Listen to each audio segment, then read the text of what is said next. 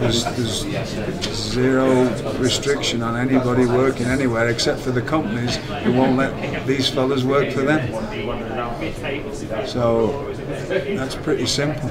This is not anything with big bad wolf coming in to try and take away everything for everybody. This is to give these fellas who we think are the best some money in their pockets so they can be full-time wrestlers.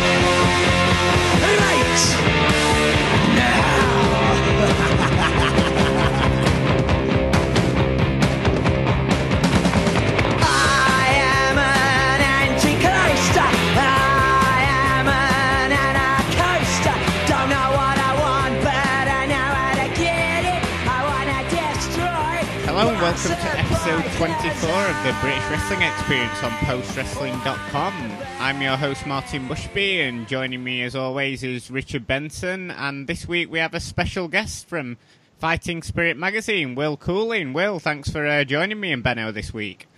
No, thanks for having me. I'm really looking forward to talking to you guys. Well, we've got lots of big news. I mean, tons of stuff's come out in the last couple of days concerning NXT UK. I mean, so we might as well get right into it. And on Monday of this week, Wrestle Talk published an article by a friend of the show, James Dixon, entitled British Wrestling in Turmoil. I mean, the article noted that there had been some significant changes to the contracts for European wrestlers working for NXT UK, increasing their annual salary, and also the small matter that they'd no longer be able to work for any other promotion other than the promotions partner with WWE. So that includes Progress, ICW, WXW in Germany, and then possibly Fight Club Pro, Attack, Future Shock, and OTT in Ireland. And this it sort of comes from the idea that fans wouldn't really pay to see UK wrestlers on NXT UK shows when they can see them at various other promotions for less money. And the article also went on to say that the wrestlers would be allowed to finish their upcoming remaining dates with the non-partner companies. And this was swiftly followed by an article by Mike Johnson from PW Insider stating that the majority of wrestlers under NXT UK contract would only be able to perform for partner companies in a dark match capacity, and the matches wouldn't be available on VOD or other media. And he quickly followed that up with another report from the same day stating that Walter had signed a deal with NXT UK. And I mean, obviously there's been no official word from WWE about this, but Tidal Wrestling, who are based in Leeds in Yorkshire, posted on the social media that El Ligero would be making his final appearance for them at the end of the year, and then also Zaya Brookside was pulled from an event by WrestleGate, a promotion running its first event next year, and also subsequently to that, Jordan Devlin tweeted out to say that he'd also be appearing at OTT. And I mean, tons to digest here. Obviously that was a load of information I've thrown out there and lots of talking points, but before we get into the weeds on this, I mean, Will, what did you make of this news when it first dropped on Monday? Apocalypse delayed is still the apocalypse. I remember when the WWE UK stuff started, I did an article for Fighting Spirit magazine. But we were doing a drinking game with Plugs Fighting Spirit magazine. That's the first one. Back in 2017, and I said, look, this will lead to a boom period in the interim, but at some point you'll start to get things yanked away. And so I wasn't surprised. I actually did a podcast with Benno, my own podcast, It Could Be Wrestling, where I said the danger you have with WWE UK is it might become a bit like Ring of Honor, in the sense of you have a top tier of guys who are really good and people like them, but they have better matches away from the promotion because there's a more varied range of opponents. And then you just get a lot of people aren't that interested in. And that's kind of what seemed to be the reaction that WWE struck to them not doing well with their taping attendances, that we can't sell shows based on British Strong Style going up against Coffees and Wolfgang, not because people aren't interested in the Coffees and Wolfgang, but because British Strong Style are wrestling much more interesting wrestlers across the country. So we need to stop that. That's the problem. Beto, I mean, the main thing that jumps out to me from this article is the wrestlers can only appear for the house and not VOD. I mean, it's something that WWE seemingly enforced when it first started WWE UK. I mean, I played a clip at the start of William Regal saying there would be no restrictions on talent. I mean, that's kind of tongue-in-cheek. I mean, that was 2 years ago now. But I seem to remember there were a few shows that had Pete Dunne matches on that weren't on the VOD, but that all seemed to go away. Then, of course, we had Red Pro and Defiant weren't allowed to use WWE talent for the past year or so. But that seems to be the most interesting thing coming out of this, that even partner promotions such as Progress won't be allowed to showcase these guys on the VOD. Seems to be quite an odd sort of thing to bring in, doesn't it? I don't buy it, if I'm honest. It's coming from PW Insider, and I trust Mike Johnson, but it just feels like there's got to be wires crossed there, because you're right, that's the biggest thing that struck out to me, it's essentially saying, I think like I said, the promotions listed Progress, ICW, OTT, even Future Shock there. I could buy it for OTT and Future Shock, but Progress and ICW, especially Progress.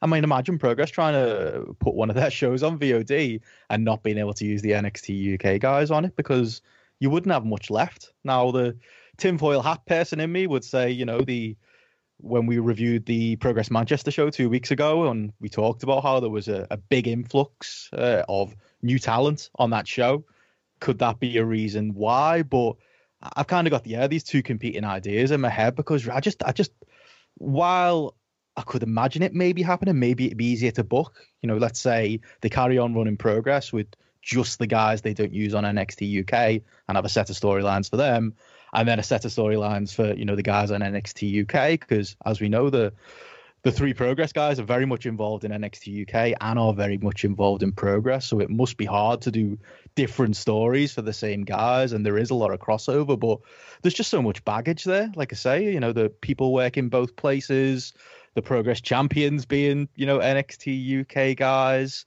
I think we're reading between the lines on this. The conclusion I've kind of came to is I think it's true, but true in the sense that, it was true 2 years ago when these rumors started coming out, and there were weird exceptions in grey areas. I remember Fight Club Pro putting their VODs up, but not actually advertising who was on the VOD at one point. That was kind of a weird thing that we got. But I think that it's true, and I think it'll happen. I think Future Shock and OTT will be mostly affected, but I think Progress and ICW, they're not going to be able to show the NXT UK guys on their own VOD, but if they end up on the network, and rumors are that WWE are looking at doing a tiered system, it's likely to kick off early next year. On that tiered system, you'd imagine those Progress and ICW shows can go there. So, that kind of counteracts that rule, and they can, in my mind, carry on using these guys. And maybe until then, we're going to continue to be in this weird grey area that we've been in and out of over the last 2 years since those original Regal comments. Because I just thought that maybe what PW Insider got confused about it was obviously there's this talk of WWE didn't want their UK guys to go against major league opposition. So they don't want them to go against New Japan, against Ring of Honor, against et cetera, et cetera, et cetera. They don't want that to happen anymore. And I just wonder whether what it is that if you want to use WWE UK guys against non-major league talent, so if you say you want to book Pete Dunne against a British guy who is not affiliated, say Pete Dunne versus Chris Brooks, that can't go in a VOD anymore, because that could be plausible. That goes back to the type of thing you were having with a lot of the indies at the beginning of 2017, where you could book Pete Dunne, but you had to turn off your VOD if you were having him against a non-WWE UK guy, and that seems something that could actually happen. I think it depends on the guy as well, because I would imagine Pete Dunne's on a very different contract than Joseph Connors or, Tyson T-Bone. And I wonder whether that affects it as well, like the different contracts that they've got there, what they can actually do with the guys, and who will have to black out and who won't. But it's so hard to kind of figure out exactly how that would even work. The one thing I want to say is one thing I do think WWE are making a mistake with is pushing all their guys into a few small partner promotions. And not a mistake as it's wrong and it's bad for the scene or anything like that. I just think it's wrong for them. And I think they're not learning the lesson of why Jordan Devlin is so much hotter now than he was say 18 months ago. Because the thing with Jordan Devlin is because he wasn't being booked much by any of the major British promotions, even Fight Club Pro, he had the most dates until later this year. We're mainly using him in the scramble matches. He was in OTT. He was being pushed as their star. He was getting all these wins over name guys, and he developed a buzz. And so now, come NXT TakeOver, you take Devlin and you put him against one of the guys who's been doing stuff in England, such as Travis Banks, and that feels like almost like an interpromotional match. It feels like, the ace of OTT against this guy in Travis, who's a former Progress champion, former Fight Club Pro champion.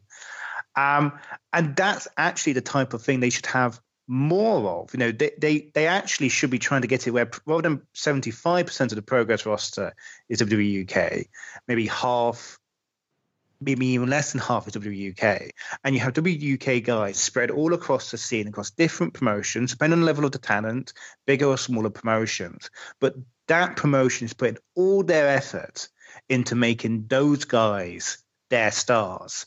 And so then WWE UK becomes, okay, here are the stars from all across the UK in one place. And that's one of the reasons why we'll talk about what's going on in TakeOver later, but that's one of the reasons why they've ended up with like Progress versus ICW matches, because actually a lot of their talent, other than the ICW guys, we've seen all those matches in Progress. How many times have we seen Ginny versus Minnie McKenzie, or, Grizzled Veteran Veterans versus Mustache Mountain, or, et cetera, et cetera, et cetera. I really think they're not thinking through what's best for them. The more you push all their guys into these partner promotions, the more you force the partner promotions to only book them against each other, the more played out the matches will seem on WWE UK. I mean, obviously, this is great for the wrestlers. I mean, it's great to see them getting a bigger wage and the hard work's paying off if their goal was to sign to WWE. But, I mean, before we get into the non-affiliated promotions, obviously we speculated that Fight Club Pro, obviously being owned by Trent Seven, among others, will be included in the Friends of WWE promotions, and then possibly OTT, and then Future Shock Wrestling seemed to be someone thrown in there by PW Insider, maybe because of some of the connections they've got behind the scenes there. But I mean, Benno, how can you see this affecting the sort of like quote unquote Friends of WWE promotions in the UK? It's difficult to say, really. I mean, we've started to see. I mean, there was that report earlier in the week, wasn't there, with Fight Club Pro? They're off to Japan. Ollie's going. Initially, they had British Strong Style, Travis Banks, Millie McKenzie in the advertising. Now they don't. Travis Banks on Twitter today responded to a fan and me talking about it, and basically said that, well, yeah, I'm very. In not so many words, he pretty much said, I'm disappointed I'm not going to be going to Japan anymore. So that's an effect. Yeah, I think it's difficult. I think in some ways they'll benefit. I think, you mentioned Future Shock Wrestling there as probably the smallest example of that list of companies. They benefit, and they have benefited over the last 2 years from using NXT UK guys, being able to use them on their own VOD as well, which was an exception we didn't expect earlier on to happen to them.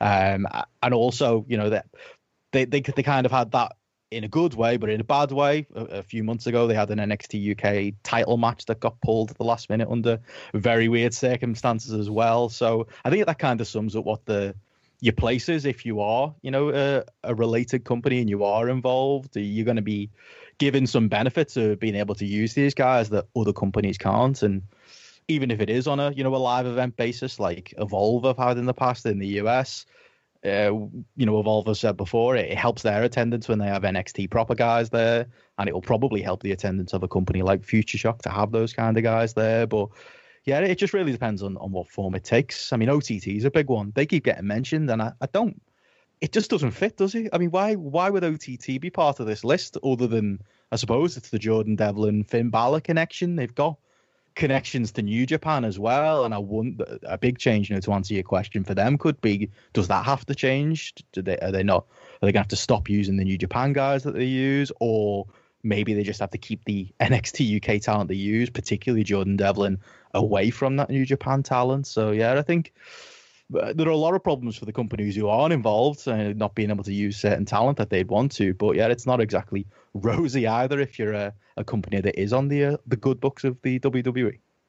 It's an interesting difference in mentalities, because you compare that to New Japan, and they've got Zack Sabre Jr. is doing the Dome on the 4th, and he's advertised for Rev Pro on the 6th against Pac, which physically is quite a challenge to get back from Japan to London in time to do that match.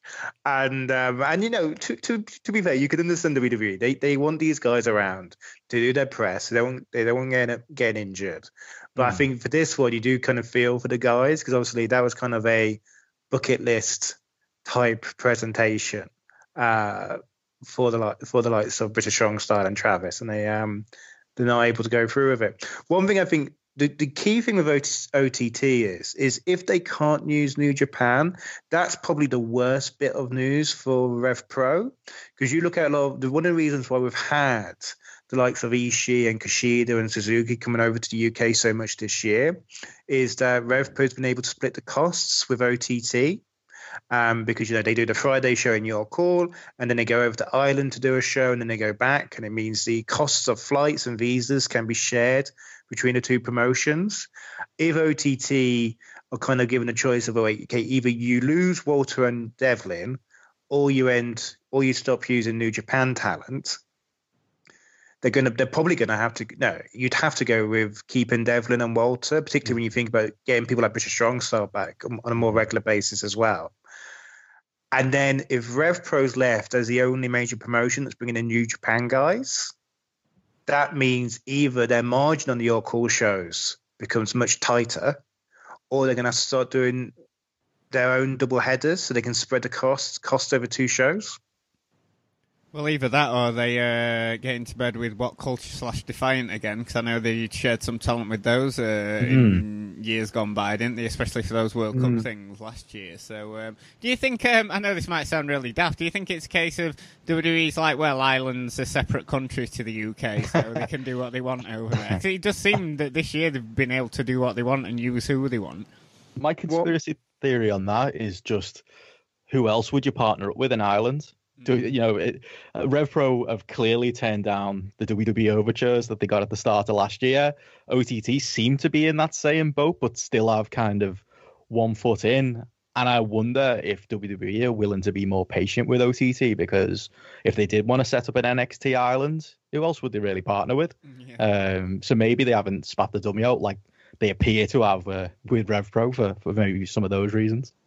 Ben took words in my mouth. It's that thing of, because Great British Wrestling was a house divided, WWE could go in and just pick and choose, and they couldn't do that with Ireland. I actually think if ICW had played their cards better, they'd have been in that same spot as well, because Progress is an English promotion, and there is Discovery, I think, up in Scotland in Edinburgh, but ICW really is the biggest Scottish promotion, particularly when they did the deal.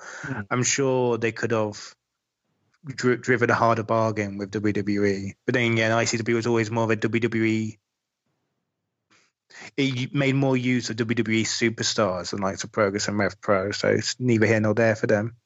So we've talked about the people who have got a partnership with WWE. I mean, obviously, there's you can't throw a stone without hitting a UK wrestling promotion. They're everywhere now. I mean, you could do sort of like 5 shows a week if you wanted to travel up and down the country, and obviously El Ligero has been taking full advantage of that. Obviously, he's famous for doing these, double, triple shots at the weekend. And I mean, in terms of sort of like some of the smaller promotions who might have enjoyed using people like Pete Dunne and Tyler Bate, and obviously advertising the fact that they're NXT UK guys. I mean, Will, how do you think?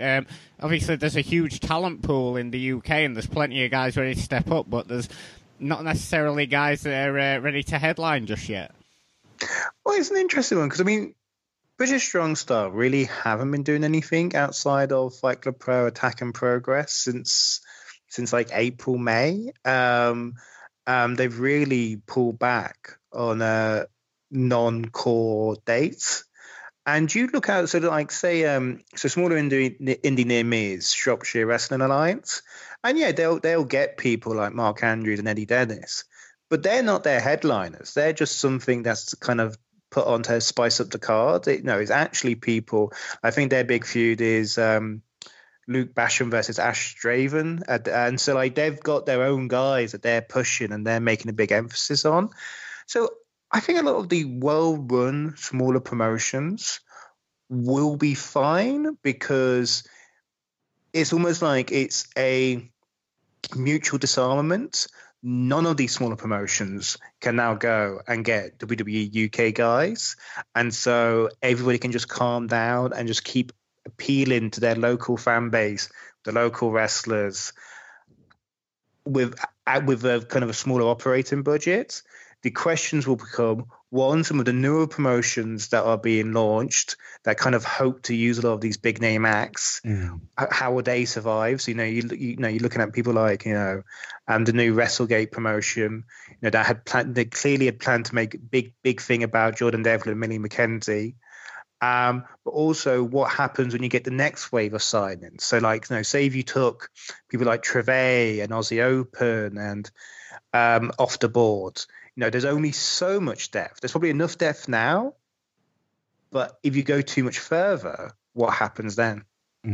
This has been my problem because I think I've seen a lot of people react to this news and say that, we can fill it. We've got the talent, and we do. We've got a lot of talent, but when you see people's lists of, who's going to step up, and it includes people like Body Guy Roy Johnson and people like that who, I mean, yes, there's a deep level of talent in the UK, but I think the problem these smaller companies are going to have, and I think RevPro is the perfect example of the problem companies might have, because you can say, well, the talent's going to rise to the top, but it's that elite level talent. It's the headliners that I think are going to be missing on that higher level. It's, you can say again, the talent will rise, but RevPro have been trying to establish since they got the NXT UK guys pulled ahead of time from them. They've been trying to establish Chris Ridgway, El Phantasmo, David Starr, people who are getting over in RevPro, but they're still not people who could headline a RevPro show, at least on their own. I know David Starr headlined against Ishii, but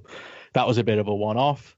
I think the biggest challenge the companies maybe on that higher level are going to have is, there's a lot of in-ring talent and we can still put on great matches, and we will have to rehab, and the companies with, the better identities and the people, the companies that bring people in based on maybe the company rather than individuals are going to fare best. But yeah, I think they're going to have problems. Well, who are the next generation of headliners? And while there's a lot of, upper guys, a lot of guys I do struggle to pick out names who would, replace a Pete Dunne, who would replace the biggest one, Walter, who seems to be headlining absolutely everywhere. That's kind of my big question coming from that. But I think again, it goes back to the point this is one of the things where I think we almost have to be a bit careful, because if there'd never been any WWE UK, Pete Dunne would not be wrestling the UK by now. He would have gotten a foreign deal somewhere. Either he'd be in NXT proper, or he'd be in Ring of Honor. If he hadn't signed with NXT UK, would he be as over as he is? That's a counterpoint with him. A lot of his progress push came as a part of that, that WWE contract situation, didn't it? No, absolutely. But I'm just saying where his ambitions and where he wanted to go. He was going to be someone like Marty. You could easily see Pete being somebody who ended up moving to the States. And so I think you have, on one side, you have your big stars who were probably had their eye on kind of making a name overseas and are leaving, but are still doing dates in WWE UK. And then you have everybody else. I think that's a bit I'm worried about. We're living in a world where Marty Scurll hasn't done any dates for any UK promotion this year. The only dates in the UK he's done have been with Ring of Honor. You look at Will Ospreay and Zack Sabre, their schedules in terms of WWE UK dates has massively reduced. I know with Ospreay it's partly due to injury, but they really have pared back on their dates. But it's that thing of, if WWE just go and spitefully hoover up that kind of next wave of talent. So again, like someone like Trevay or Chuck Mambo, who are just making their way. Because I saw like Chuck Mambo, he does. No, Chuck Mambo and Treve, they do headline for someone like Riptide. It's if they go start signing those people up who they don't really want. They just want to stop people having them. That's when we have to get concerned. But you actually look at that WWE roster at the moment. It's kind of weird because a lot of it is, obviously they've got some of the best guys on the scene. They've also got a lot of dross that doesn't mean anything on the scene. It's really, and like, that's kind of like, arguably that's smart pro wrestling. You have some guys who are really good, some guys who are not great.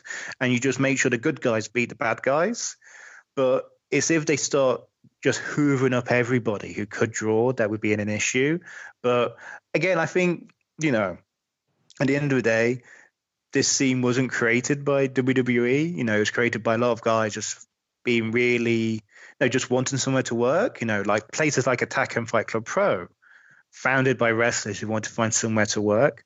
And you have to think that the infrastructure's there, that you get another generation through that want to do the same thing. And so this is where, like, the thing I'm most concerned about, if you start getting something like a performance center that destroys all the wrestling schools in the country, that would be the thing that would really hurt. Like if WWE sets up a performance center and they're basically just hoovering up all the trainers and all the wannabe wrestlers, and so instead of having like all these promotions all over the place that are kind of adjacent to a wrestling school, that's when you're really starting to pull up the grassroots.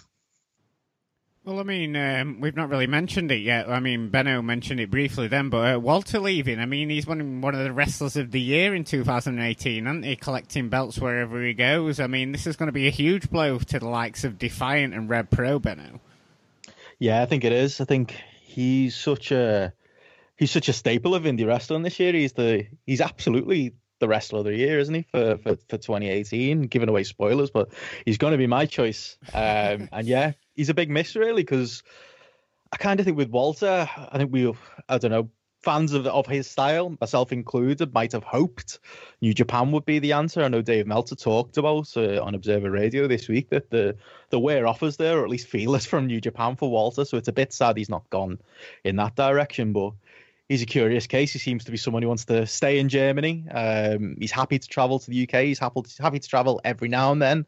So it seems that, obviously with the WXW relationship as well, an NXT UK contract absolutely fits him. And yeah, he's gone for it. And yeah, he's going to be, I mean, it's cold comfort that, yeah, he's the Progress champion, and dependent on, those weird streaming rules, I imagine we'll still continue to get to see him in Progress.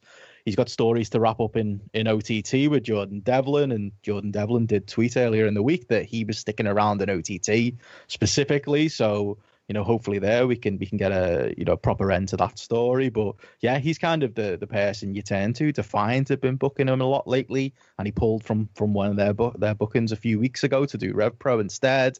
Rev Pro had been booking him, but it did feel like he'd been slotted, as we talked about 2 weeks ago, a little bit lower on the card. Like he wasn't the great hope that maybe Rev Pro were hoping for going in. But yeah, he's the big one, and it ties to what Will just said there. I mean, there's a lot of the NXT UK roster. There's a lot of dudes in that roster who, if I want to be blunt, I'm sick of seeing them anyway. So it doesn't bother me so much that they're going to NXT UK, where they're in that product now and they're not in all the other places that I watch.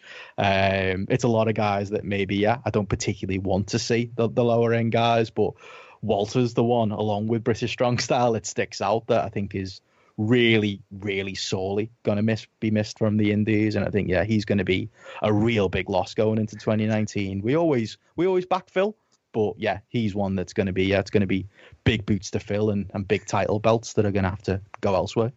I think the one thing with Walter is, so first of all, now we know. I think we all suspected when it happened, but now we know why he lost to Kojima. And I think that whole Rev Pro makes it easy to take. It kind of always had a feeling of this. No, he's on his gap here before he goes to university. It's like I'm going to wrestle all these great guys. I'm going to get out of the way, and then I'm going to settle down and become an accountant. The other thing, I think we actually know we'll get a good sense of what the crack is with Progress and these video on demand rules or when it comes to their Sheffield show, because they're hyping up Walter's going to have this massive opponent. They're scouring the world for somebody. Sounds like somebody from outside the current roster. And if they do the title switch then to a non-WWE UK guy, I think then you have to start to conclude that maybe there's something in this stuff about Progress not being able to. Also on that show as well, aren't they? So I think that's when it starts from Evolve. So I think if Walter loses that match, that's when we have to start taking seriously the possibility that WWE UK contracted talent may not be allowed on Progress on Demand. And by the way, I may have said it to you, Martin. Like a lot of Progress's problems have been caused by the fact that they didn't stop using British Strong Style for a period after last year's big show, because their storyline in Progress ended, and then he just stayed. Yeah. So there is sometimes, you have to let these guys go so you can bring them back later. So it wouldn't be the worst thing in the world. I mean, Will, where do you see, obviously, just tying up last few bits about this, where do you see sort of like the British wrestling scene in the next 6 or 7 months? Well, it's a weird one, because, I mean, a lot of people say, like, okay, we've had the boom and this is a bust now. But, like, as somebody in the Midlands, it felt like potentially last year was the boom. Yeah, that's what I thought, yeah. Because you had What Culture spending loads of money on big events. You had Lucha Forever spending money on getting like really deep cards. One of the things Bono, What Culture's in a reduced form, but it's not what it was. Obviously, Lucha Forever imploded. Obviously, things like 5 Star didn't take off.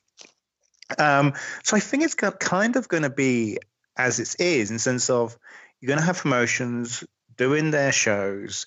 Everyone's no longer able to run on that kind of prime last payday of the month weekend. Everyone's going to have to avoid that because WWE's got those. But actually, it'll kind of be the same, because a lot of these WWEK guys, they either like people like Mark Andrews and Flash Morgan Webster, just so defined down. They don't really mean much in most promotions. Or people like British Strong Style just haven't been used much. And it will just kind of carry on. And the question will be is, what do WWE do? How do they sort their tapings out? If they get a winning formula, do they become more aggressive? I mean, one of the things I didn't realize this. It kind of completely escaped my notice. But when they're in the country, they do send their wrestlers to things like the Butlin shows. Now, if WWE really want to start attacking the grassroots, why not start aggressively bidding for the summer contracts with their WWE UK guys? That if they really want to attack the grassroots, that's the type of thing they could do. And it would give them something to do with all this talent they're amassing. The other thing to say, like one thing I think is sometimes overlooked, is how much American talent the British scene's lost over the past year. I mean, you look at people like Keith Lee and Matt Riddle, and before that Chris Hero. Like these were people who were like really instrumental to like the scene getting hot, particularly for the bigger promotions. And I think that shouldn't be overlooked. And the fact that WWE are stockpiling so much American talent makes it even harder for your super indies such as Rev Pro to get people to kind of complement the New Japan talent they use. I mean, Benno, we've also seen, we discussed on a couple of shows, there seems to be an oversaturation of the market, doesn't there? Shows don't sell out as quickly as they used to. I mean, Red Pro, have they had a sellout this year? It just seems like more and more shows aren't as full as they used to be maybe in 2017. Yeah, I think we're noticing something, and yeah, I think like Will said, I think maybe the early signs were probably 2017 in hindsight, but we've definitely these last few months started to notice something. It's not just, on a UK level, WWE coming over and doing SmackDown in the same venue where AJ Styles won the world title last year, and barely half filling the place, doing house shows at Wembley Arena, and not doing as well as Progress at Wembley Arena. And yeah, like I say, Rev Pro having some issues shifting tickets. The Progress Monday show from this week was a very slow one, when normally, I know it was a Monday, but normally their shows sell out pretty much immediately. I think we're noticing some signs. I just think, there's so much product out there, not just in the UK, but worldwide as well. And I think, specifically in the UK, though, there's a lot of competition for your money and a lot of big shows. I'm the type of person who might have gone to Rev Pro, gone to Uprising.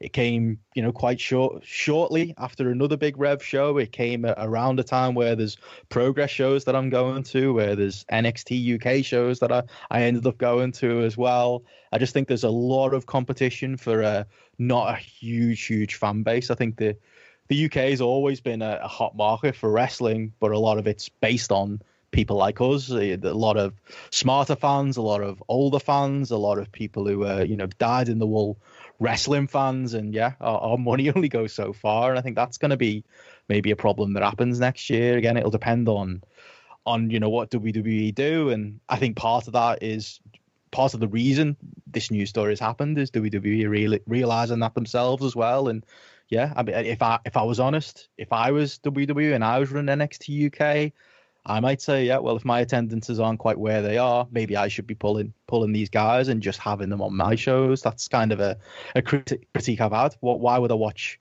a bad Pete Dunne match on NXT UK when I could watch, well, not a bad Pete Dunne match, but, a TV Pete Dunne match on NXT UK when I could watch him kill it somewhere else? And the same goes for a lot of that roster. So I think maybe WWE are recognizing that as well, and being careful to, maybe give people more reason to check them out over the other talents. And I think that's kind of a big thing there, that the pocket, while there's a lot of hardcore fans in the UK, our pockets only run so far. And I think that's maybe, I wouldn't say we're about to collapse, and I would probably agree with Will. We're probably going to see a similar year business wise next year to this year, but I certainly don't see it growing in any way. I don't see a boom coming, and if anything, maybe the boom has come and gone.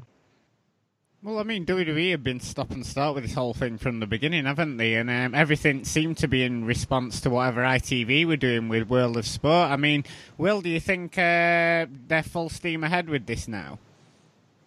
Yeah, this is the thing I don't get why they're bothering to run live shows in this country in terms of WWE UK. Like, getting the guys, stockpiling the talent, playing favourites to the local promotions, so you have them on board and you can get their tape libraries.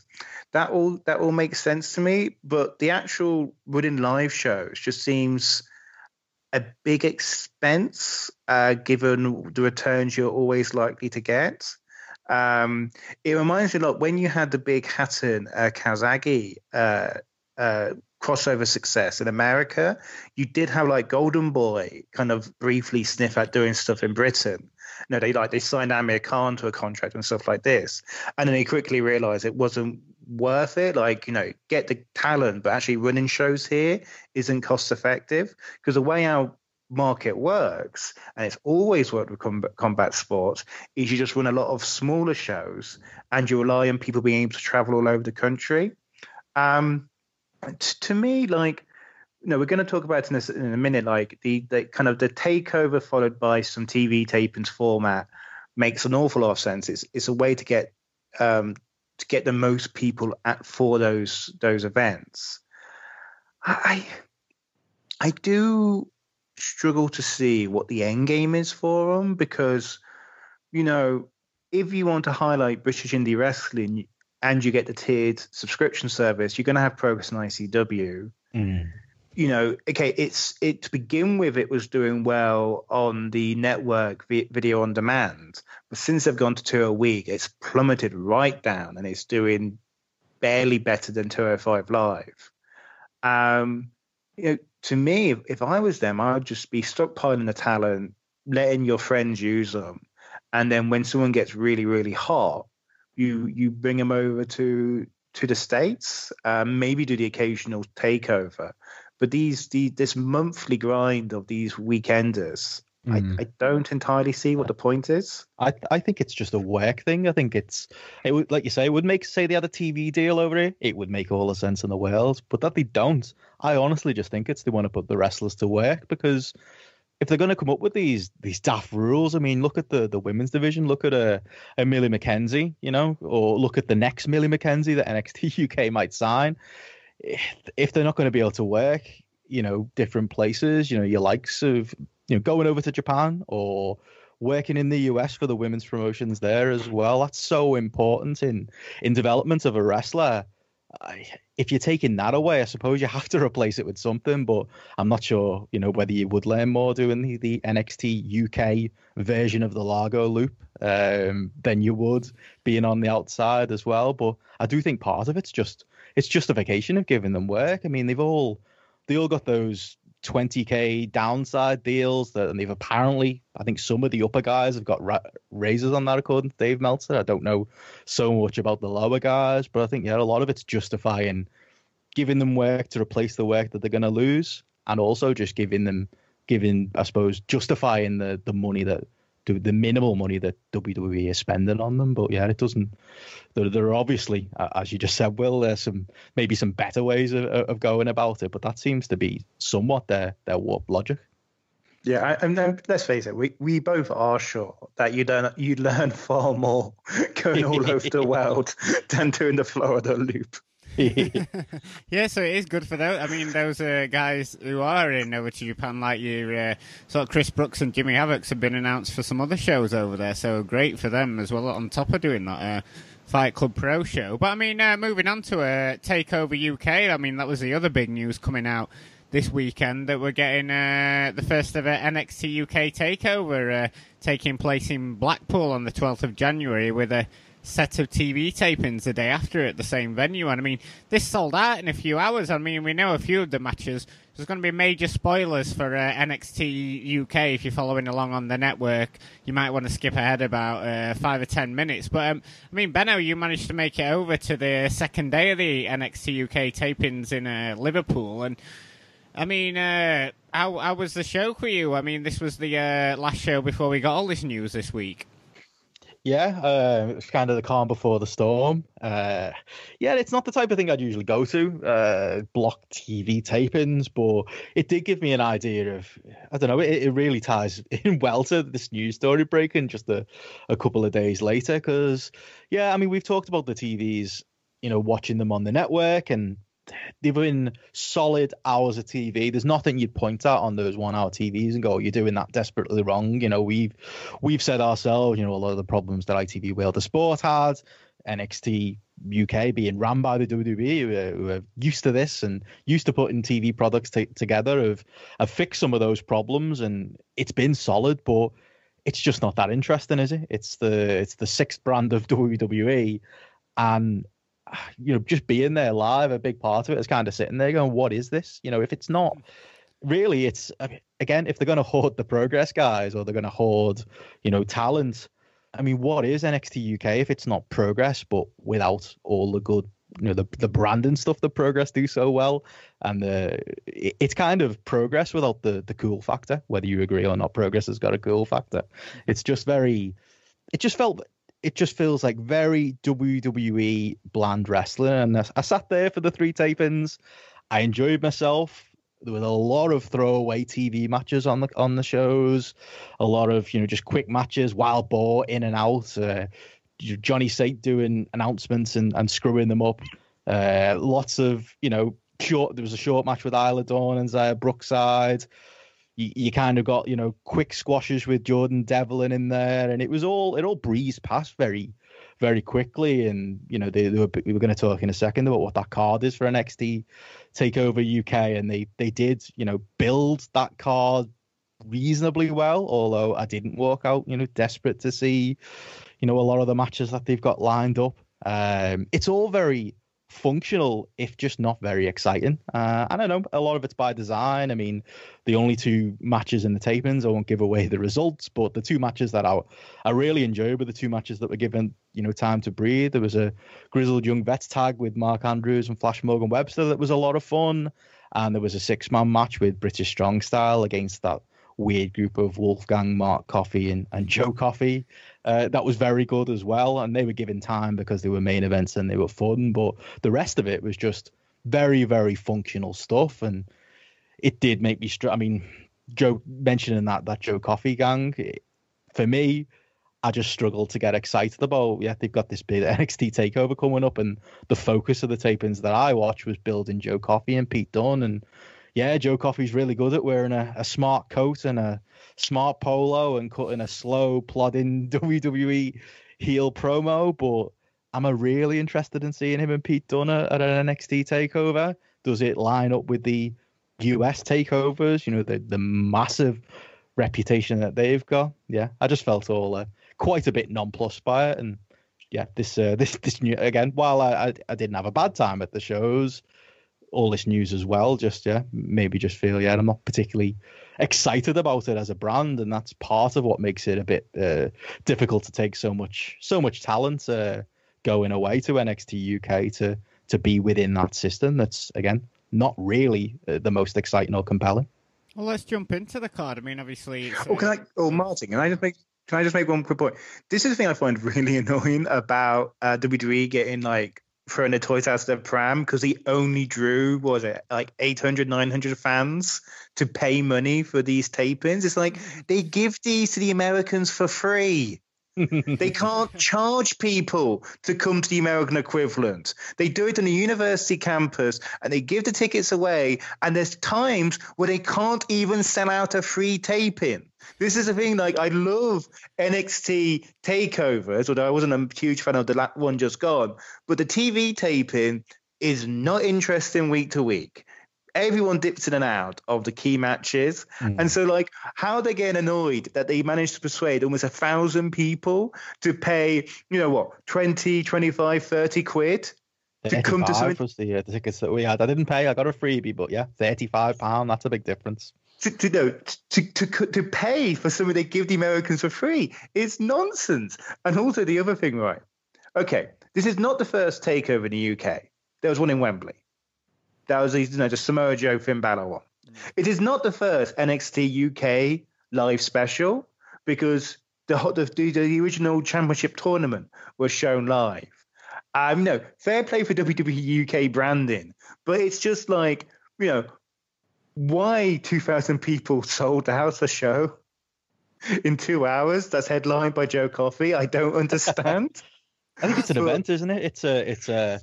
I think people like a big destination show.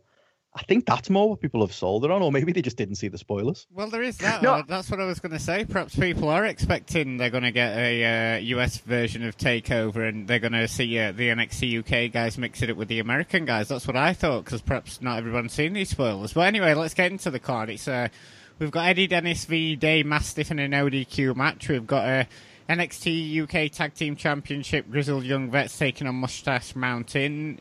NXT UK Women's Championship, which the finals airing on the network tonight. The champion Rhea Ripley taking on Toni Storm. And then Pete Dunne against Joe Coffey and Travis Banks against Jordan Devlin. I mean, obviously, Banks v Devlin is going to, that's one of the main reasons I want to watch this. That is going to be a fantastic match, isn't it? But I mean, as far as a show goes, that just looks like a sort of like a regular show you might see Progress put on, Will.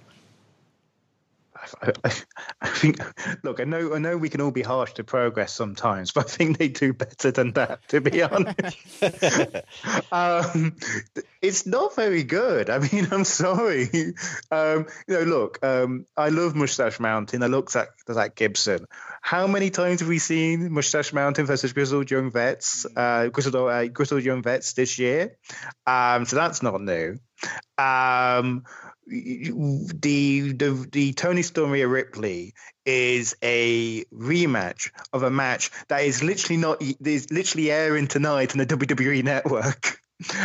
So that's not new.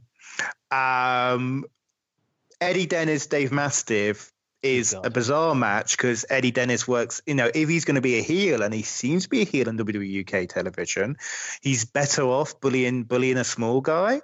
I mean, given how much time they invested in Mark Andrews last year, why not just do Eddie Dennis, Mark Andrews on this show? I mean, it give him a chance to kind of make up for the disasters that befell him at Wembley. And then, you have the main event, which is just like, you could have brought in Adam Cole, you could have brought in Ricochet, you could have debuted Walter. You think of the possibilities of who they could have had up against Pete Dunne, which, by the way, this will be his first live first singles match that has been shown live, other than the finals of the championship tournament. No, that wasn't shown live either. So this will be the first time he's had a live match on WWE Network since he won the title against Tyler Bate. Every other singles match he's had since has been pre-recorded. So I have no interest in this card other than Jordan Devlin and Travis Banks. That should be great. I'm kind of like, I think that Devlin Banks is the match that stands out. And to be honest, being at the tapings, the build for that was quite good. We had, again, spoilers, Devlin coming out dressed up as Travis Banks in his New Zealand gear. And just that feels like a match where on a card that doesn't sound that exciting, I can almost picture, I can picture John and Way talking about it, or I can picture, other Canadians or Americans coming away, blown away by these two wrestlers. Because I really think, given the big occasion, given that, people have sold it out, I think that they're going to live on the network as well. Live on the network, they're going to really bring the house down. So that's something to be excited about. But I agree with Will. I mean, I would have expected them to bring in some NXT proper guys, and if they didn't, I just, again, being at that Liverpool tape, and I can't understand, if you got Pete Dunne and you want to do a big title match, why is it not Zach Gibson? You could have built that through the Liverpool tapings. Why is it not Eddie Dennis even? I've got every faith that Eddie Dennis could talk his way into a big title match with Pete Dunne. Instead, he's wasting time with Dave Mastiff in a match that, let's be honest, wouldn't get on a US takeover. It wouldn't even get on the NXT tapings before it. It'd be lucky to be a dark match. It's just not an interesting match in any way. I mean, I guess, you guys will get to see how that TV plays out, and there's a gap for me in the TV that I've not seen yet that again happened before the tapings that I went to. Maybe it'll pique my interest in a little bit. Maybe the tag tournament will grab me more, but it's I think they've set up the wrestlers, not to fail, but NXT TakeOver carries a lot of weight. There hasn't really been a bad NXT TakeOver, and I don't think this will be bad, but they are some lofty expectations, and maybe they should have called it something else. NXT Takeaway. That's a very UK name. Maybe they could have gone with that or something else. But I don't think the card is really befitting of the name, at least as it stands. But it's also like that thing. It's like I actually think the Coffee's Wolfgang faction makes perfect sense. Because they primarily work for ICW, they haven't interacted as much with British Strong Style, particularly over the past year, 18 months, when ICW's kind of withdrawn from the English market.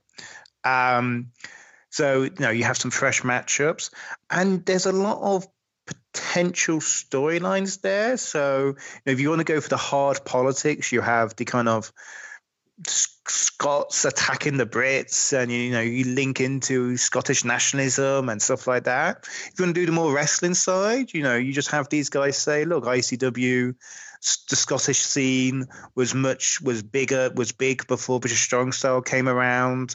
These Midlands coming Johnny Come Latelys are taking all the credit. We were here first. There were ways you could have developed a storyline that would have been interesting. But from what you've said, Benno, they've just done usual WWE heel stick.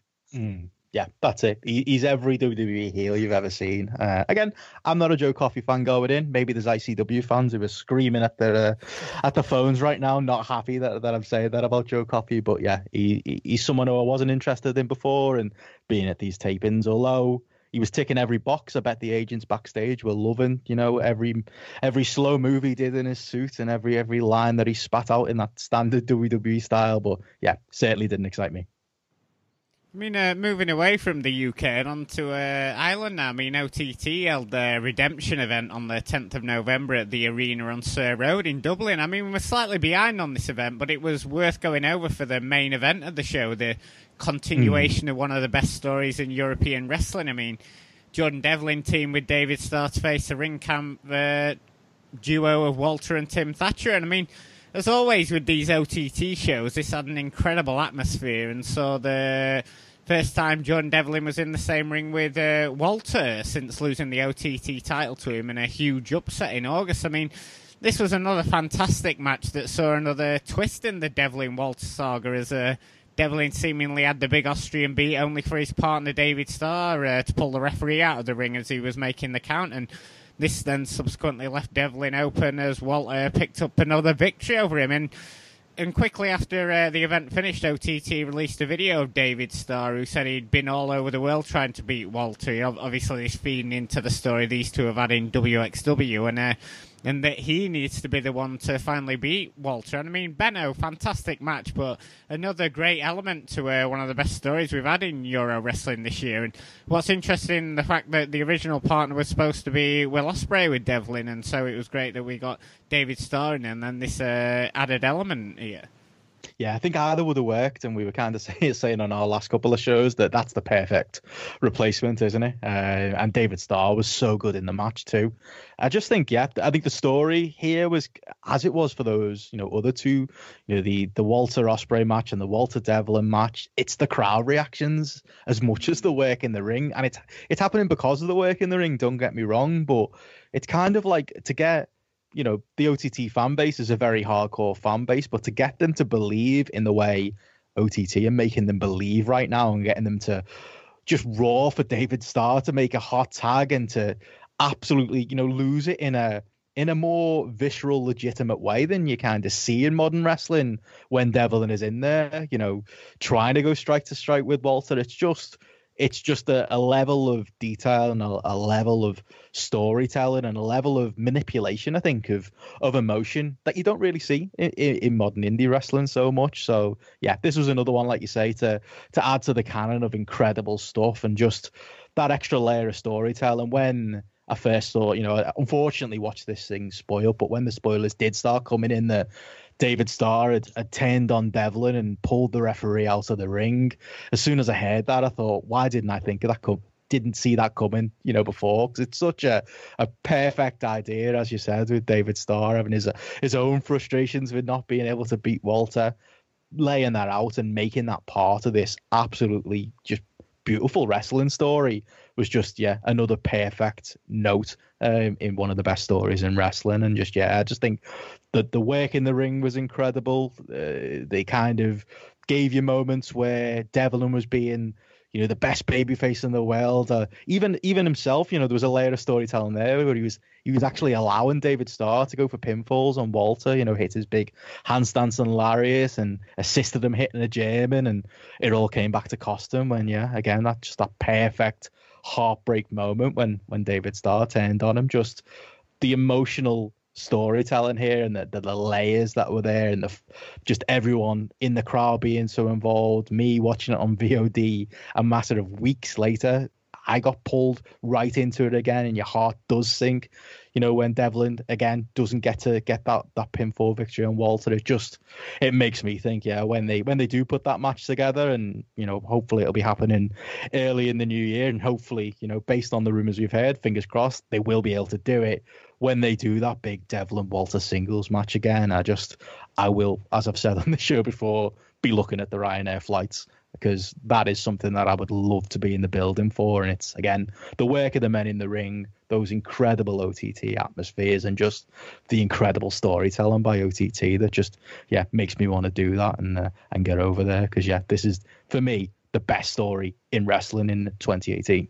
Well, that's the big thing now, isn't it? Because obviously we speculated loads on this show, so let's speculate again. I mean, Walter signing with NXT UK in the grey area of whether we can see NXT UK talent on VOD. I mean, Imagine if it's just for the house. Imagine. I know. I mean, it seems the OTT could have carried this on for a few more months, couldn't they? I mean, obviously going down the route of Devlin having to deal with David Starr before the big rematch with Walter. I mean, but do you think we'll get this rematch with Walter Rush now, or do you think we can still see this play out over a few more months? I think they've got a show advertised. I think it's January, and there's a cage in the background of the advertisement that makes me think that's the destination. That's where we were going anyway. So I don't know. I mean, I suppose they've still got a Devlin Starr match to do. So you could delay it that way, but I don't think it would have gone on too long. I think it was going to happen, but yeah, as I alluded to, then imagine that if it does turn out that it's they can do the match, but it's not on the VOD, and then we will literally probably all three of us be booking our Ryanair flights and going out there because that would if you actually if you're a positive of this whole WWE thing, that could fill a stadium easily if people had no other way to watch this thing finally pay off. So yeah, I think they probably had plans for it to be early in the year anyway. Maybe it could get rushed along a little bit, but yeah, January, February probably would have made sense for me too. Because as hot as it is, you don't want to leave it too long, like Progress found out with Eddie Dennis and Mark Andrews. Can I I don't know what you guys think. So my controversial take on this has been. As somebody who doesn't closely follow OTT, but has been following what they've been doing with Jordan Devlin, is that you don't have Devlin be the person to beat Walter for the title, and instead you use that to create the new Devlin. So someone like Scotty Davis, one of the young Irish guys, they're the person to actually beat Walter for the champion, and then you have somebody who's your guy, you don't have the complicated politics of WUK, and then you have two big Irish superstars that maybe ultimately you try and match up against each other. Do you think the OTT fans would not tolerate anybody other than Devlin being the one to beat Walter? No, it has to be Devlin, doesn't it? I think there's that was be a possibility, but maybe that gives strength to what you're saying there, Martin. Have they got the time to do that? Will they have the time with Walter to do that? But I could see getting away with it, but maybe not now. Maybe that is one thing they'll be forced to do is just go with Devlin for the immediacy of it. Yeah, I mean, Will, have you followed OTT much this year and this storyline with Devlin and Walter? Well, the thing is what happened. I don't tend to watch many indies by video on demand because it doesn't tend to hold up as much, and I'd rather watch live wrestling. And every time they have a match where I'm like, okay, I need to watch this match, I need to go and get the OTT subscription service, they release it on YouTube. And so I end up watching on YouTube, and I love it. Like what they're doing with Walter is fantastic. I mean, it's like Walter as a big scary German. The type of thing that maybe at one point you'd have done in Britain, but I think everyone's too sensitive to do it. No, for worthwhile reasons due to the political situation here. And so the Irish are just going full bore with, Churchill quotes, references to Frank Bruno, Walter addressing banks of soldiers, and then you have brilliant baby faces, great matches, great atmosphere. Yeah, it's really good stuff. And I haven't seen the match, but I saw the kind of promo packages before and afterwards, and it's just really good stuff. I mean, one of the really cool things about it is the pre-match video package. There, Devlin talk how he never wanted Will Ospreay to be his partner. He only ever wanted David Starr. He wants his best friend to be by his side when he beats Walter. And in David Starr's interview, where he explains why he did it and how it's a favor for Devlin, it is brilliant too. So yeah, no, it's just and as you said, like I definitely want to go over to Ireland next year and just experience it because it definitely seems something special. Yeah, definitely. I think we're all in that category, especially for possibly the rematch. And I mean, moving back to the UK here, Pro Wrestling Eve, the all-female group, held their second annual She-Won event. 4 shows over 2 days on the 10th and 11th of November at the Resistance Gallery in Bethnal Green, London. I mean, this hasn't dropped on VOD yet. I saw most of last year's, featured a great Kayla Ray v Charlie Morgan semi-final match. And but Will, you attended this one live. I mean, in a nutshell, how was the whole weekend for you? Yeah, I really enjoyed it. I mean, I'd been to Wrestle Queendom, but it's the first time I'd actually gone to Resistance Gallery, and I thought it was great. I mean, one of the things that I hadn't realised was just how much good comedy there was in Eve. Particularly in a Resistance Gallery, where because everyone's so close, you really can hear what the performers are saying. So somebody like Jetta. So there was a Jetta Tony Storm match where they both dressed as the other person, which classic I am joke staple, but they actually worked it really well. And then you have people like Chris Wolf, a very sticky wrestler, who's having to wrestle in front of the same audience 4 times, and she did a really good job of keeping it fresh and it not getting played out, which is difficult to do. Highlights, the Kaylee Ray Charlie Morgan match was really good. Spoilers, those who haven't seen it. Yeah, Nina Samuels cashes in, Seth Rollins style, and wins the title. That was really fun match. She won again. Really fun, a really fun final with Jamie Hayter winning. Again, really good stuff. So I really enjoyed it. And one of the people who really impressed, who they brought over, was someone from Australia called Madison Eagles, which is a really good, kind of like strong style woman wrestler. And one of the things I liked throughout the weekend is one of the things with women's UFC is the grappling's better because women are more flexible than the average woman is more flexible than the average man. And that very rarely comes into women's pro wrestling. But here it did. Like, there was a lot of cool submissions that you very rarely see in male pro wrestling. So yeah, I thought it was great. It was really good atmosphere. I enjoyed the four shows, and I'm looking forward to seeing what they do next. Well, yeah, obviously this is one of their big tentpole events, isn't it? They obviously had the Wrestle Queendom show at York Hall, which me and Benno watched. Quite enjoyed that one. I mean, Benno, are you tempted to watch these She Won shows, or is One Eve show enough for you for a year? No, I'm definitely interested. Again, the discussion at the top of the show is going to bleed into everything we say here today, isn't it? But yeah. Eve is a company who I think are very important in the development of women's talent, and I think the women who get snapped up by NXT UK are probably going to miss being able to work the Eve shows. So yeah, certainly recognise how important it is in UK canon, and yeah, the She Won's was something that definitely did pique my interest. Is it out on VOD yet, or is it one of those slow releases that they've known for? Release, yeah, so, this is the problem, isn't it? Because anytime my interest gets piqued, and that does, listening to Will there, it sounds like a live experience that's worth getting to, and I'll hear reports like that, and then yeah, like you say, the VOD just takes so long to get online that some of my enthusiasm wanes. Although the live elements of when they did try and do it earlier in the year, some of that went wrong anyway, so maybe that's not the ideal solution anyway. But it's interesting with Wrestle Queendom because they've announced it for Your Call, but because of a lack of availability for Your Call, they've had to go head to head with Progress. So not like last year where it was the same day but straight after Super Strong Style. It was like this bus wasn't the last time. Yeah.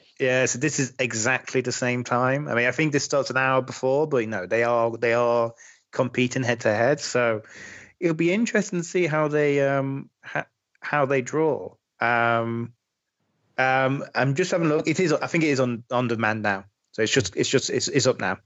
Oh, that's good. But yeah, so I think that's going to be interesting how that all plays out. Well, yeah, it's and Jamie Hayter's quite an interesting, because obviously we've been moaned the fact that there's all these NXT UK female talent that maybe might not be able to work places like Eve anymore. But great to see someone like Jamie Hayter. Obviously, she's the Red Pro Women's Champion. She's doing a lot of great things in Eve. She's been on extensive tours of Japan, and she's someone who it's great to see her being showcased here, Will. Yeah, no, I mean, I was really impressed with her. Like, she's a natural heel. I said, for those who've not been to Resistance Gallery, it's not in the round, like the ring's shoved into one corner because it's so small, and it only has one door. So all the crew and all the wrestlers have to use the same door as the fans. And there was like one crew member who was like her biggest fan, and everybody else was booing her. But yeah, no, she was really impressive. Like really strong character. Typical like kind of like bitch heel, but good stuff. And we're going to talk about the Rev Pro Women's Tournament shortly. But like if they do get Kaylee Ray in for more dates, I think her versus Kaylee Ray could easily put in your call and not seem out of place. Well, definitely, and Kaylee Ray and Viper are other names that can obviously take advantage of the fact that they haven't got NXT UK contracts. So it'll be interesting to see what happens with those three in 2019. And before we head out of here, I mean, there are a number of big shows coming up in December.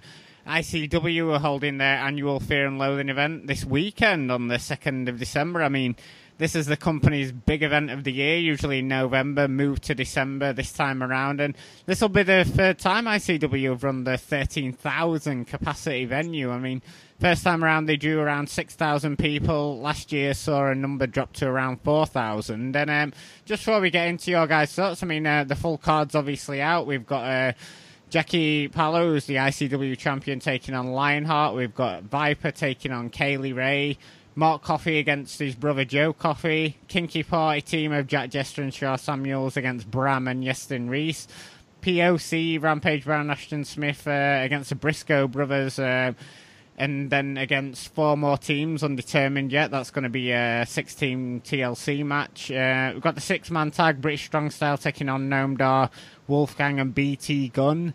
Joe Hendry against Mikey Whiplash, and then James Storm taking on Grado with the added bonus of Jeff Jarrett as the special guest referee. And Benno, I mean, you were just telling me off air you didn't even realise that it was this weekend. I mean, I don't know how much that tells you that ICW sort of really fallen off. Well, in our bubble especially. Did anybody know outside of Scotland? I mean, yeah, it's just. I mean. Again, we talked off air. I think, Will, you said that, this could be the last time they run the Hydro for all we know, because it doesn't feel like it's a big show. But, maybe, people are still going to come out in numbers. The last couple of times they've done that show, I've known people who've travelled up. This time, I've not heard a peep. Maybe that's just my bubble. Maybe Jeff Jarrett being on the show, he gets everywhere, doesn't he? Maybe him being on the show will pique some people's interest and get them out there. Briscoe brothers interested me. I had no idea they were on the card until we started doing our prep for this episode today. Yeah, it's just. I think I can plain say it's a bad product. You can say that's in my opinion, but I don't think ICW has ever been good. Even when it was allegedly good, I don't think it was good. I just think it's the car crash, Attitude Era stylings and the endless stable wars have never been for me. And people have heard me rant about that on this show before, so I won't do it again. I'm sure the people who go will have a great time live, but yeah, certainly, the people that in my bubble and the people I speak to and the people I interact with online, I don't hear any buzz for this show. And it'll be, it's something, it's one of the biggest shows of the year, allegedly. So I will watch it. Interested to see how the Briscoe brothers do. Mark Coffey versus Joe Coffey is an interesting kind of juxtaposition of what's happening in NXT UK. And, there's a few ITV/TNA guys still on their shows, Grado being there, Joe Hendry being there still. There's some weird kind of, maybe this is the last time a couple of those names might be on ICW shows going forward. So maybe it's worth checking out for that reason. But yeah, when the most I've thought about it is when they announced that Noam Dar was coming back, and it was like, not particularly excited by that. They've gone to that well before. Going to it again in a 6-man against British Strong Style again doesn't excite me a huge amount, but it is a British Strong Style 6-man. They're usually on for those things, so I could imagine that being a solid match. But yeah, something that this show completely, for one of the possibly one of the bigger attendances of the year, this completely slipped off my radar. So it's going to be interesting to see what the actual show looks like, and yeah, what the attendance looks like, especially coming this late in the year. I mean, there's no way they're going to do the 6,000 that they did a couple of years back, is there, Will? No, I think we can safely say that. I mean, to be fair to ICW, the reason why they're stuck running this huge venue is not because they're egomaniacs, although that may be true. It's because there's no mid-sized venue in Glasgow. It's either this or like something really tiny. I think the striking thing is there's no. I mean, you got Jeff Jarrett, but they used him in the summer when they brought Grado back. There's no like American legend that they're using to kind of goose the gate like they usually do. Yeah, like the Kurt Angle, the Dudleys, Kevin Nash. I mean, I think that was previously Mick Foley. So like, that's weird. If that's, is that because there's restrictions? Is it because they don't think they're selling enough tickets to justify the expense? Do they just really like Jeff Jarrett? These are all questions we need answered. In terms of the card, there's nothing in there that's of any interest. And I think it's because, ICW is a very insular product, and it's there for ICW fans, which is fine. It's good to have diversity. But the thing I think they used to get those traveling fans who weren't kind of totally up to date with ICW would be to kind of throw in we've got Kurt Angle, we've got the Dudleys, we've got you'd get something that you'd want to see even if you don't follow ICW particularly closely. And British Strong Style are great, but I don't need to travel to Glasgow to see them in a trios match. Yeah, that's really true. And what's interesting for me about it, where's Kenny Williams on this card? He's surely one of the sort of like main standout stars from ICW, and certainly someone who should be getting around a lot. But he doesn't seem. I think to Tag Ladder match screams him. I think that Tag Ladder match screams him. Surely he's got to be involved there. Yeah, you would have thought so. But, I think there'll be some decent wrestling on this card, but it's like, there, Will, there's nothing that really jumps out at you as being anything spectacular that you need to go out of your way to see. And I'm certainly not disappointed they haven't brought in a Mick Foley or Kevin Nash this time round. That made me groan last time, so it's good to see that they are just relying on their own guys this time around. So, yeah, it'll be interesting to see this show when it does land on demand. It's always a show that I watch every year, sort of like with dwindling interest. And I mean, you brought it up then, Will. Red Pro have announced that they're going to be doing their Queen of the Ring tournament next year, and the first entrant, I've got to confess, never heard of before, was someone called Yu that they're bringing in from Japan, someone quite different here, Will. Yes, I've never heard of her either, and she's doing a big swing of various different promotions, so I wonder how much they're bringing her in, and more she's around, and she it kind of worked out for them. The one I'm most excited by is the fact they've got Kaylee Ray, because I'm working on a feature for Fighter Magazine about She-Won, and part of that was going to be bemoaning the fact that Viper and Kaylee Ray, despite being really good, despite having exposure on World of Sport, don't get any bookings in England outside a few exceptions. And so the fact that they're bringing her in, because I think she potentially could be a real asset on those Your Call shows if they get the dates for her, because when she was doing more English dates in 2017, she was kind of a staple. When I started going to Fight Club Pro, she was like a big part of their shows. So I would be quite excited to see what Kaylee Ray could do in Rev Pro. Yeah, and of course, go on. I was going to say, they seem to have announced a very different lineup. It's not your usual names. They're bringing in Kellyanne from Australia, and then Zan Phoenix as well, is someone who's not really showcased that many places. So it's interesting to see that they're going with a completely different lineup and not using usual names, which is something different. So be interesting to see what they do with this tournament, I think. No, absolutely. I mean, it's one of these things. One of the great things about following pro wrestling in Britain, you learn how the trains work. And I realised actually that where the cockpit is, it's really easy to get to from the Midlands. If you just go to Birmingham and go via Moore Street, because you get in right next to it for like 20 quid return. So I'd already earmarked these to go to, but Kaylee Ray being added to the shows, and then the Sabre Pack match being added, I think this is going to be a pretty good start for the year for Rev Pro. I'm quite looking forward to it. Yeah, I think it's something they definitely have to do, I think, because I think whether it's right or wrong, Rev Pro not really having much of a women's division has been something that's kind of attracted criticism. I think a big reason of it is that they wanted to build around Ginny and they lost Ginny. So I think the reason, you mentioned there, Martin, they're bringing in names from all over and names you might not expect is there isn't a huge amount else you can do. And if you're going to do it, maybe that's the right way to do it. I'd almost like to see Rev Pro partner with Eve. I don't know whether politically that is possible or not. I think they tried it before, didn't they? They had, I think there were some of the earlier cockpit shows where I think they had a match for the Eve Championship, so obviously it didn't work out for either parties.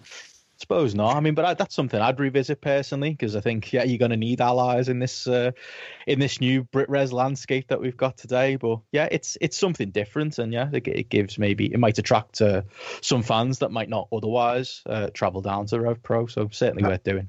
I think one of the issues you have with Eve is you don't realise because so many of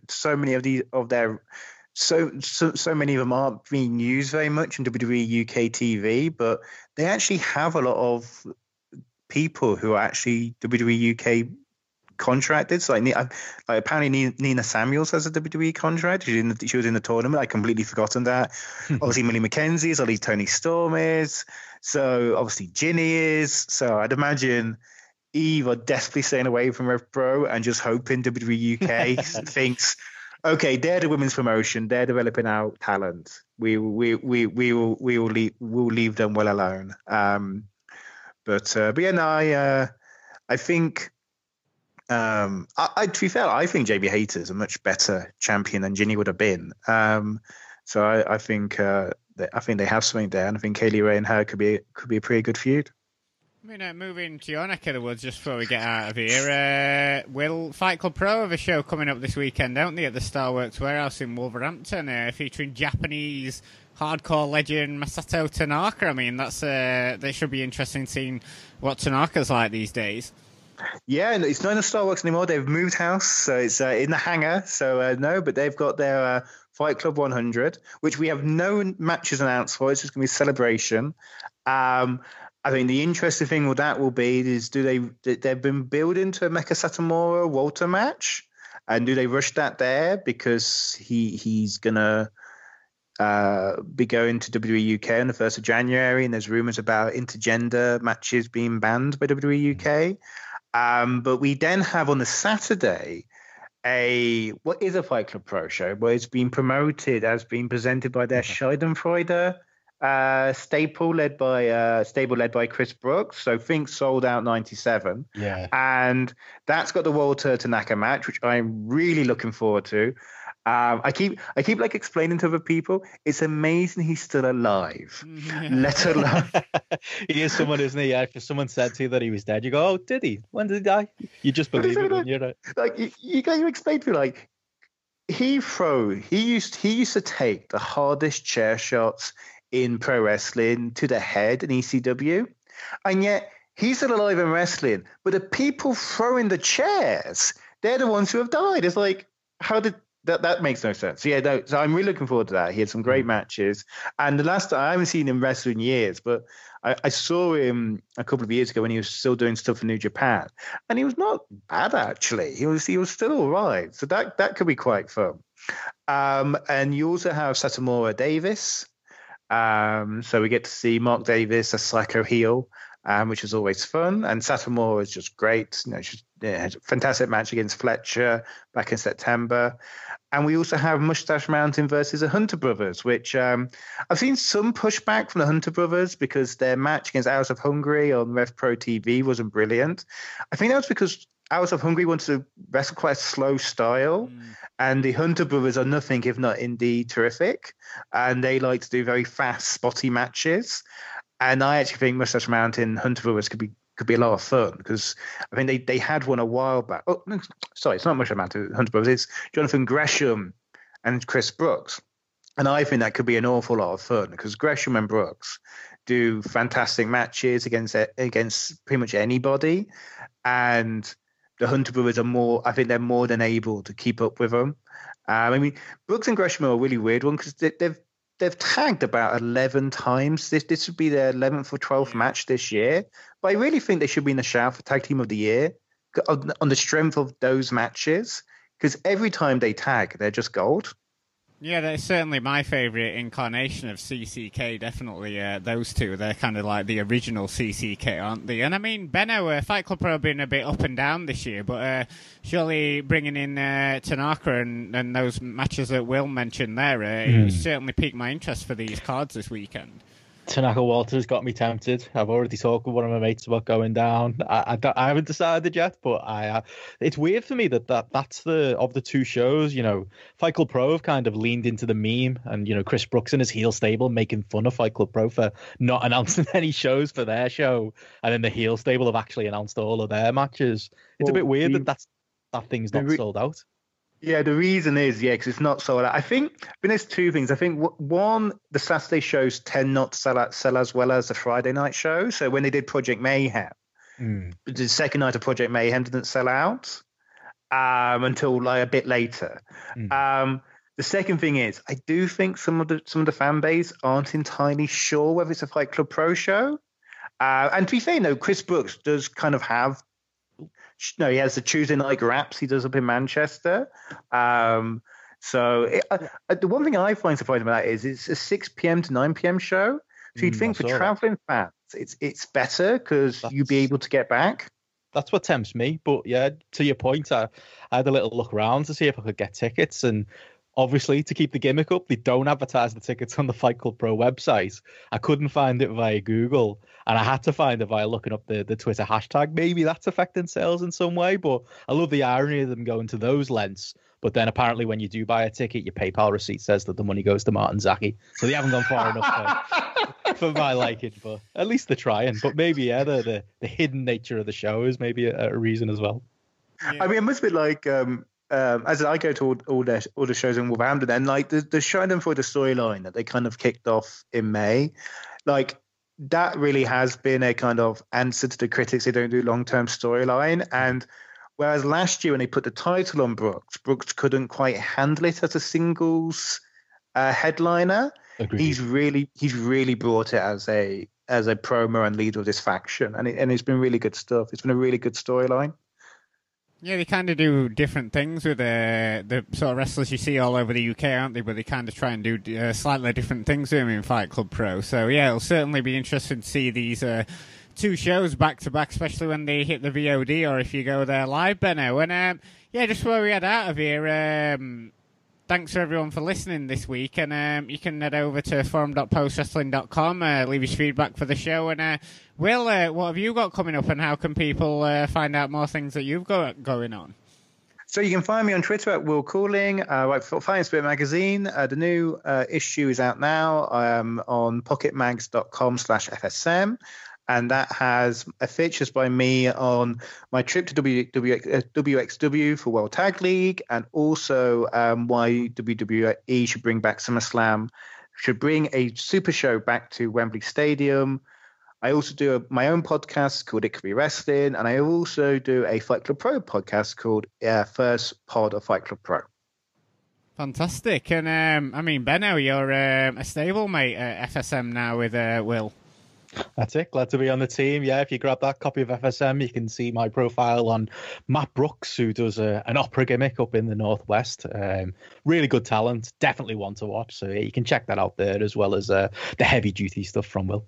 And also, Benno's the new FSM Northern correspondent. I'll take it.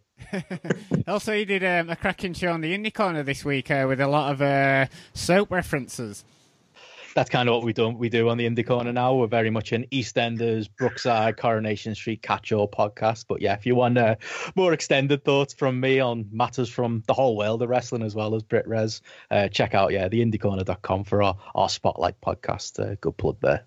And just before we head out of here, I just wanted to say we didn't really get a chance to chat about it at the start. We just want to say a huge thanks to John and Way for having me over at Post Office West for their live Google Hangout. I had a great time doing that. And also Braden and Davey Portman from Up Next. I mean, they invited me over, and my wife as well, to the BDE to watch Survivor Series. I had a fantastic night. I mean, even if I did pick up a cold from the haunted chair, I'll only just get rid of it. Yeah.